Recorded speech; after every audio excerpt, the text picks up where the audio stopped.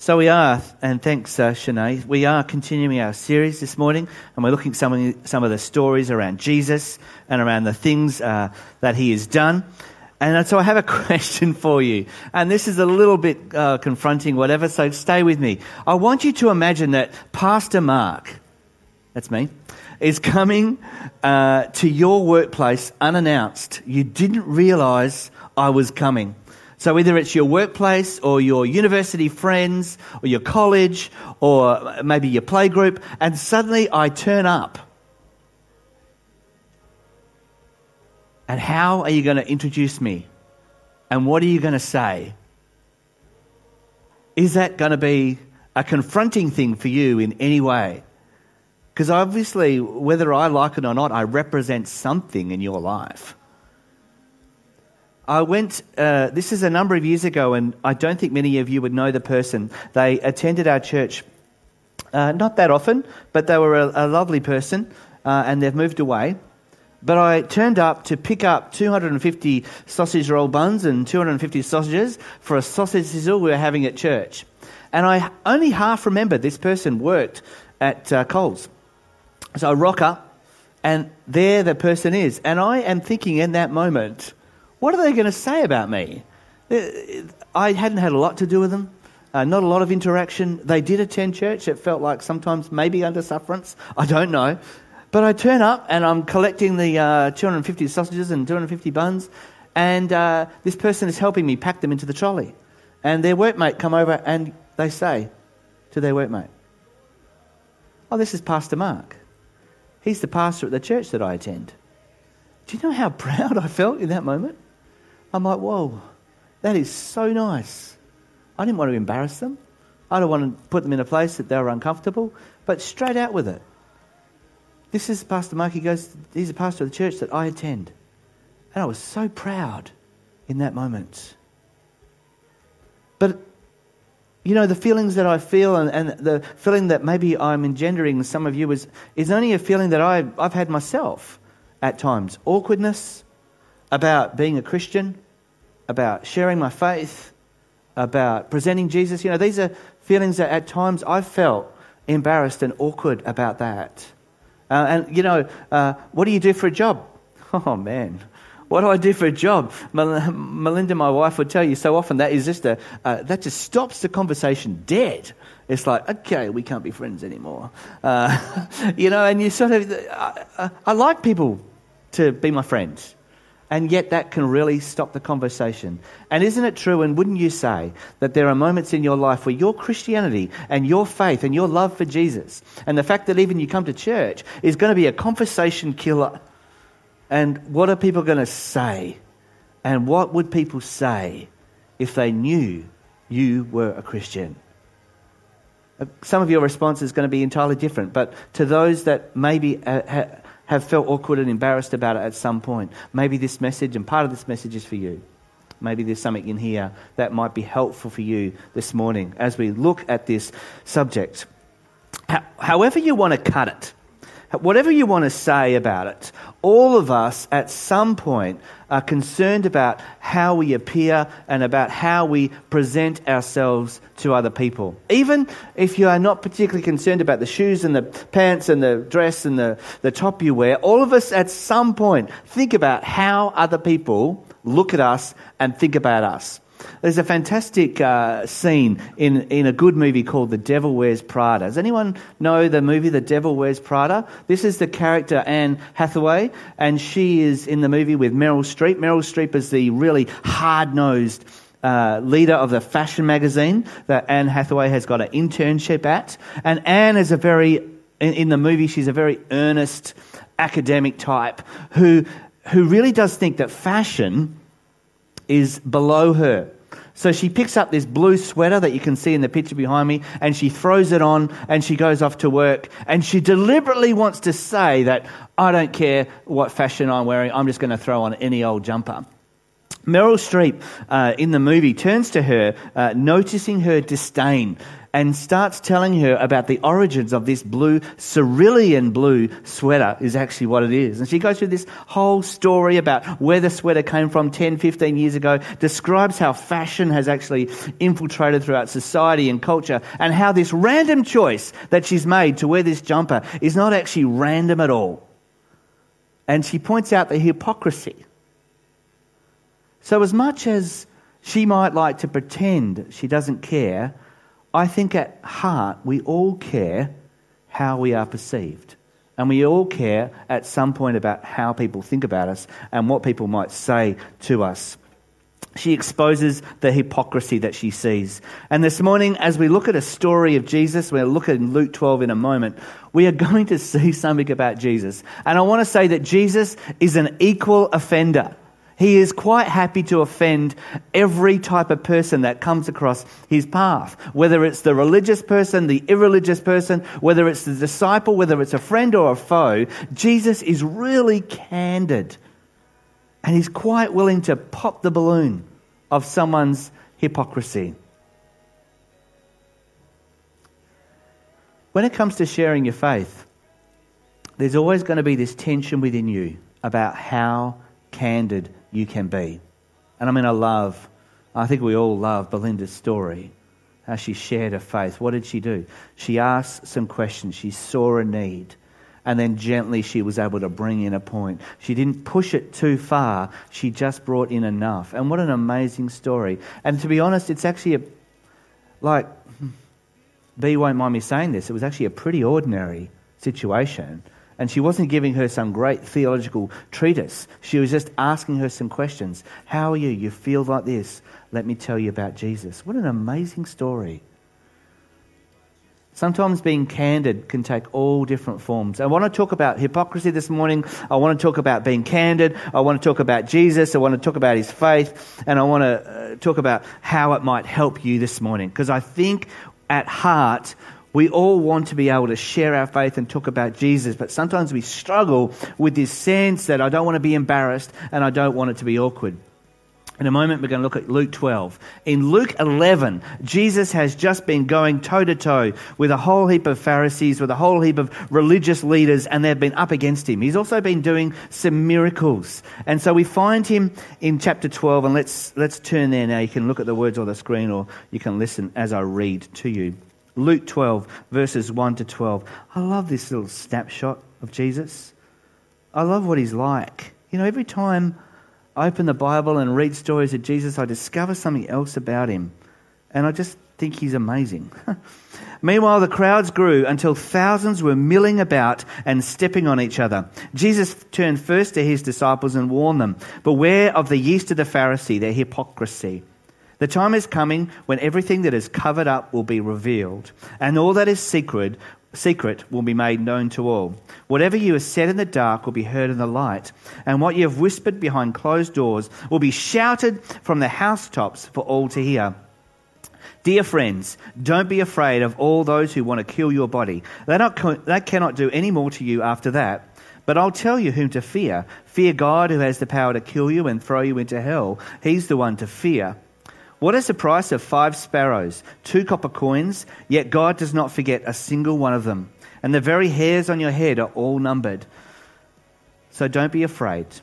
You are more valuable to God than a whole flock of sparrows." I tell you the truth. Everyone who acknowledges me publicly here on earth, the Son of Man will also acknowledge in the presence of God's angels.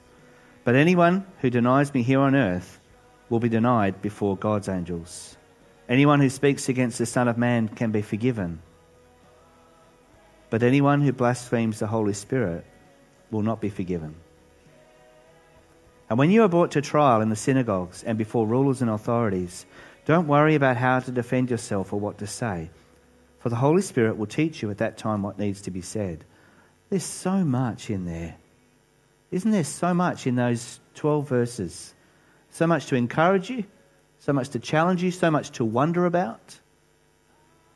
Forgiveness, acknowledgement, And Jesus does give some warnings. I find it humorous that the Bible says there are hundreds of people milling around Jesus, so much that they're standing upon each other. They were milling around Jesus and they were around him because of what he's been doing. Two things, I think, had attracted a crowd. Firstly, the miracles that he'd been performing. Incredible miracles, healings, people being able to see, people being able to speak. So that's certainly one part of it. And people were hanging around because they wanted to see a miracle. I mean, this is the news of the day. I think even if Jesus was alive today and that he was doing the things he was doing back then, I still think he would attract a crowd, even with all the other distractions that we have, and they didn't have those distractions. He was the key thing in town. You would come, you'd heard about him. The rumours about him had spread all throughout the place. So people are coming, and let's not forget that there was, at this point in Jesus' career, if you like, his ministry, he's super popular. And he's very almost powerful in his influence, almost. There's something else he's doing, which also was attracting the crowd. It's not the miracles he's saying, but the words that are coming out of his mouth. He's changing the power dynamic. So you had this group of religious scholars and leaders who basically held the people in fear and to the law and to legalism. And you could not dare speak out against them. You couldn't say that about those people. You know, there are people in our society, in our culture, you can't say that about them. Well, Jesus was saying that about them, and he was an equal offender. And so when he saw something, no matter who it was, their position, their power, their authority, he would say it. And he was getting away with it. And so it was like, I want to see what he's going to do next, and I want to see what he's going to say next as well. So these people are just gathering around him, and surely this is a moment where he would galvanize that and stoke the fire and be nice to everyone and draw more of a crowd. No. In fact, he just looks at people and goes, whack, whack, whack, whack. Man, we can be too nice, we can be too harsh. The radical middle of being able to be candid and speak the truth in love and speak the truth kindly and yet still say something. I think that's probably where a lot of us struggle, where we'll go away from a conversation having not said something, and we've got that little ache, I should have said something. I should have said something, and we don't. Trying to find that balance for me, I will confess to you, is just an ongoing life struggle about when to say something and when not to say something. When do we talk? When do we point it out? Jesus is obviously a wonderful example. He talks about hypocrisy and he gives some warnings, and I've got them all up there on the screen in a minute. He talks about hypocrisy, and he points out the hypocrisy of the people. You probably know and understand that this word is a word from the Greek culture, from the Greek language, where someone who was performing a play, performing drama, they would put a mask on their face so as to pretend to be someone else. And this is the same word. You would put a mask on your face, and you would not present yourself to the crowd, to the people, as who you are, but as someone else. And this is what Jesus is saying. You're actually like this, but you're showing yourself to people like that. You know, for me, I love people that are authentic. And I love it when I'm talking to someone and they're just, I've got problems with this and this. Because I know I've got problems. I know we've all got problems.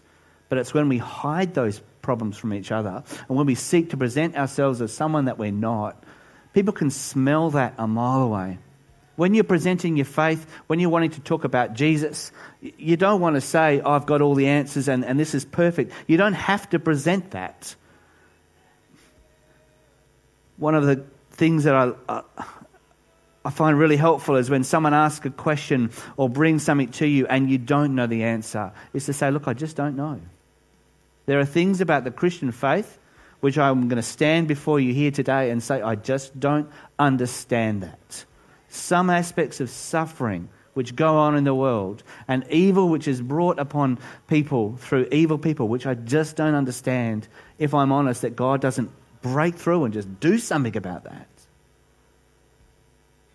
There are some things about Christianity which you will not understand and will not get. You have a finite mind the same as me, and it's okay to say that.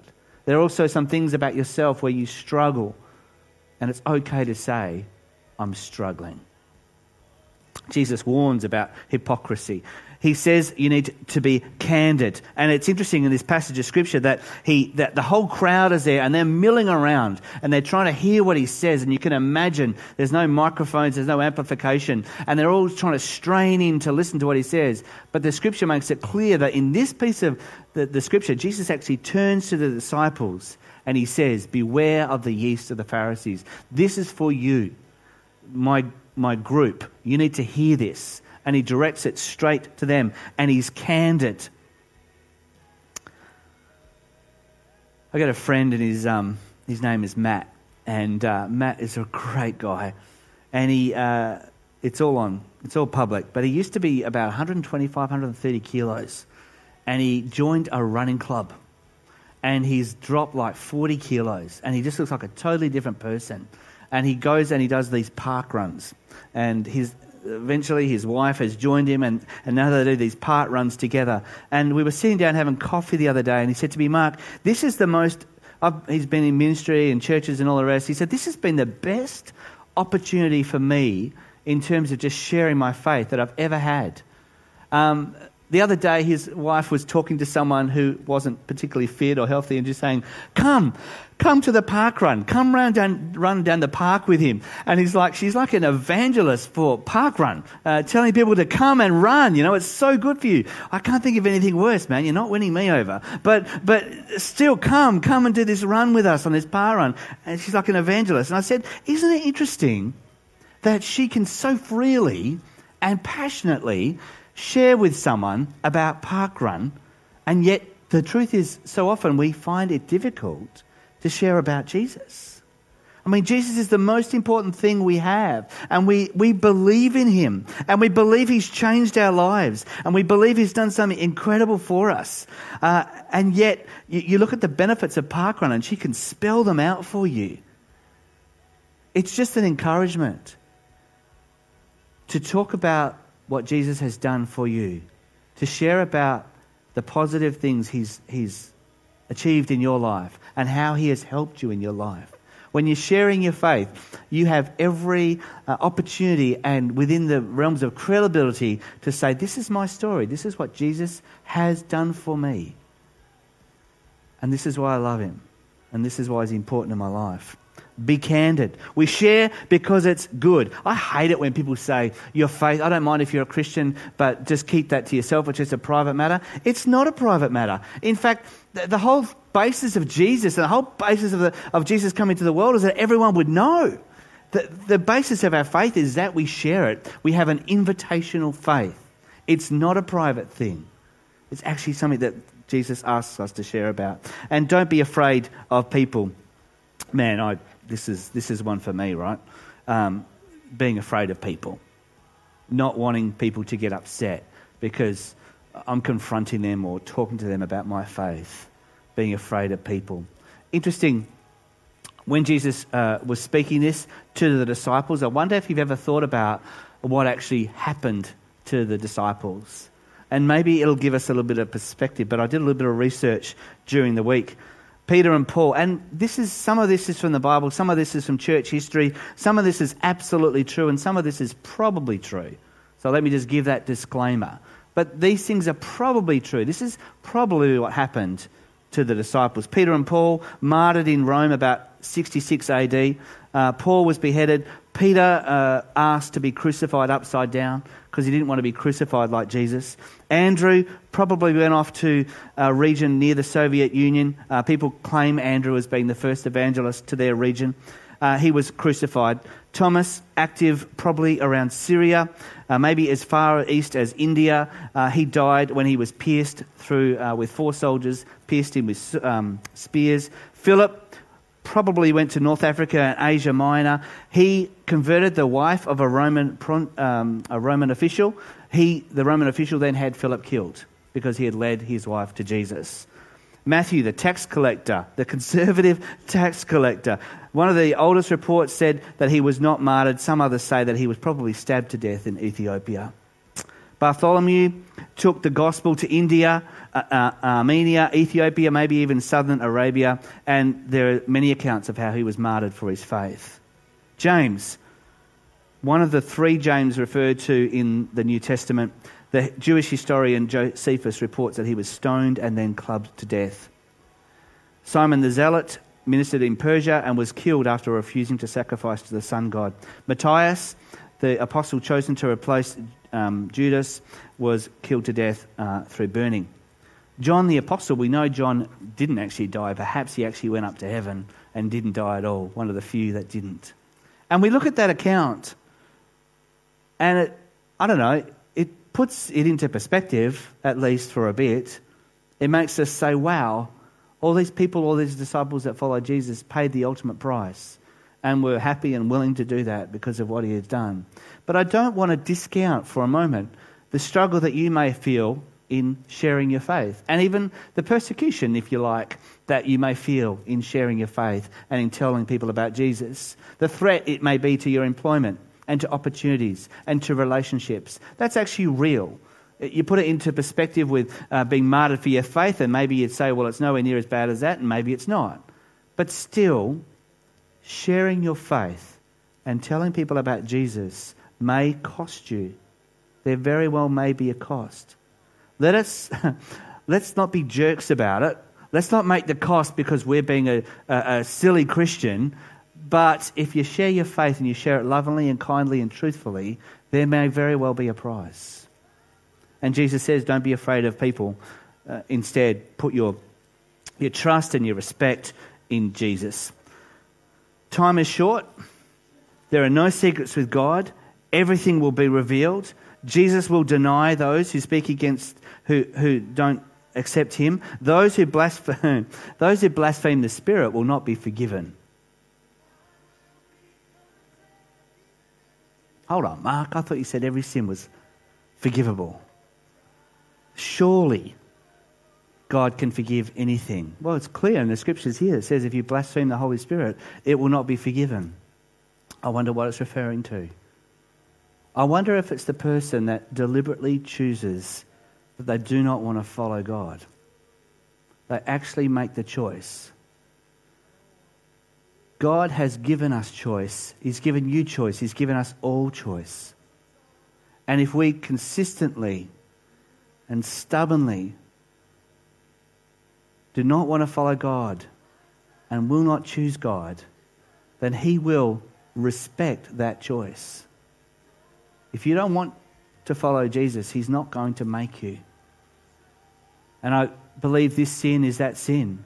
And we can think of people who have heard the gospel, who've heard about Jesus, and yet say, no. No. And they continue to say no. God, the Holy Spirit, is a gentleman. He will not go where he is not invited. And there is a sober warning in that piece of scripture, and a sober warning from Jesus. True spiritual courage doesn't come from ourselves. Instead, true spiritual courage comes from the Holy Spirit. So what do you do? What do you do in those moments? Well, just as we come to a close, and we're almost done this morning, the last little bit of scripture there talks about what do we say and how do you overcome these things, and how do you overcome the things that hinder you from sharing your faith? Because in this room, all of us will perhaps find different things. But I wonder how it feels for you to stand up for Jesus. I wonder how it feels for you to say, look, yeah, I'm a believer. I believe in Christ, and I believe Jesus has a plan for my life and has a plan for yours. I wonder how that feels to share your faith. I love what Jesus says here, because he speaks to you and he speaks to me. Don't worry about how to defend yourself or what to say, for the Holy Spirit will teach you what to say at the time, what needs to be said. 1 Peter 3:15 says, always be prepared to give an answer for the hope that lies within you. Always be prepared to give an answer for the hope that lies within you. But I really want to encourage you, just as you heard even what Belinda was saying at communion, was there anything really difficult about what she said? Was there any great knowledge that you needed to be able to do that? Did you need to go to Bible college? Did you need to study theology? Did you need to have the perfect answer at the perfect time? No. Those things are good, and they may very well be helpful, and they may very well be keys for someone. But as I look at the people in this room, you are all in places and spaces, all different places and all different. You have interactions with people all over Perth, every one of you. And I believe God has you there for a reason. I believe you are where you are because there's people that God wants you to share your faith with. That the Lord Jesus wants you to talk to about Him. You don't have to give them the 4 spiritual laws. You don't have to give them the Roman road. You don't have to give them some well thought out plan in the moment. You don't have to have the exact right words. What you can rely upon is the prompting of the Holy Spirit. The Holy Spirit will help you know what to say in that moment. The other day, I had to go get Melinda's car from the mechanic, and so they sent an Uber. And so the Uber driver, I don't catch Ubers very often, but they sent one. The guy was there. I was talking to him. Turns out he's from Iraq. A really nice guy. And of course, we were talking about the election and who you're going to vote for, and he had very strong opinions on the election and who we're going to vote for. And as he's telling me his story, I'm just asking him questions, and he's talking about how terrible it is back where he lives. His mother's still there, his brothers and sisters. He's the only one that's gotten out. And he's talking a lot. And I'm thinking in the back of my mind, I want to say something about Jesus. You know, I want to share something about my faith. He didn't even ask me what I did for a job. So there wasn't even that opportunity. And I was feeling, you know, the sort of conversation you have where it was beyond the surface level, that we were going to deep places in his psyche and about him. And I thought, gee, surely I can share about Jesus in this moment. And I felt like, man, I just need a break in the conversation. Lord, help me. And it didn't feel like there was going to be an opportunity. But toward the end, and we were pulling into the car park, I felt God just helping me to say this. I said, look, you know what? I'm really glad you are here in Australia. I'm really glad you've been given this opportunity. And I just want to say to you, God bless you. Now that feels a bit weird. What God? And all these other sort of questions may come up. I didn't give him the perfect answer about Jesus is the only way and all the rest. But in that moment, I did say that. And I hope and I believe that that may be part of his journey. That someone said, I'm really glad you're here and you've got this opportunity. It's really good. And God bless you. It didn't feel enough, but it was what I offered. And for you, that's your requirement. To not feel you have to tick all the boxes, for not feel you have to get it all right. You don't. Just to hear the voice of God and to share your faith. Maybe to share a bit of your own story. To say what Jesus has done for you. You can do it. I believe in you. You can all do it. Let's help people say yes to Jesus.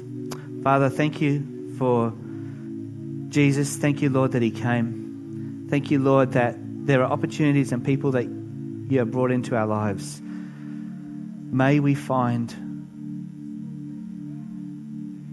divine opportunities. May you bring someone along our path this week. I pray for everyone here in this room that would say they are a Jesus believer. Everyone watching at home that would say they believe in Jesus.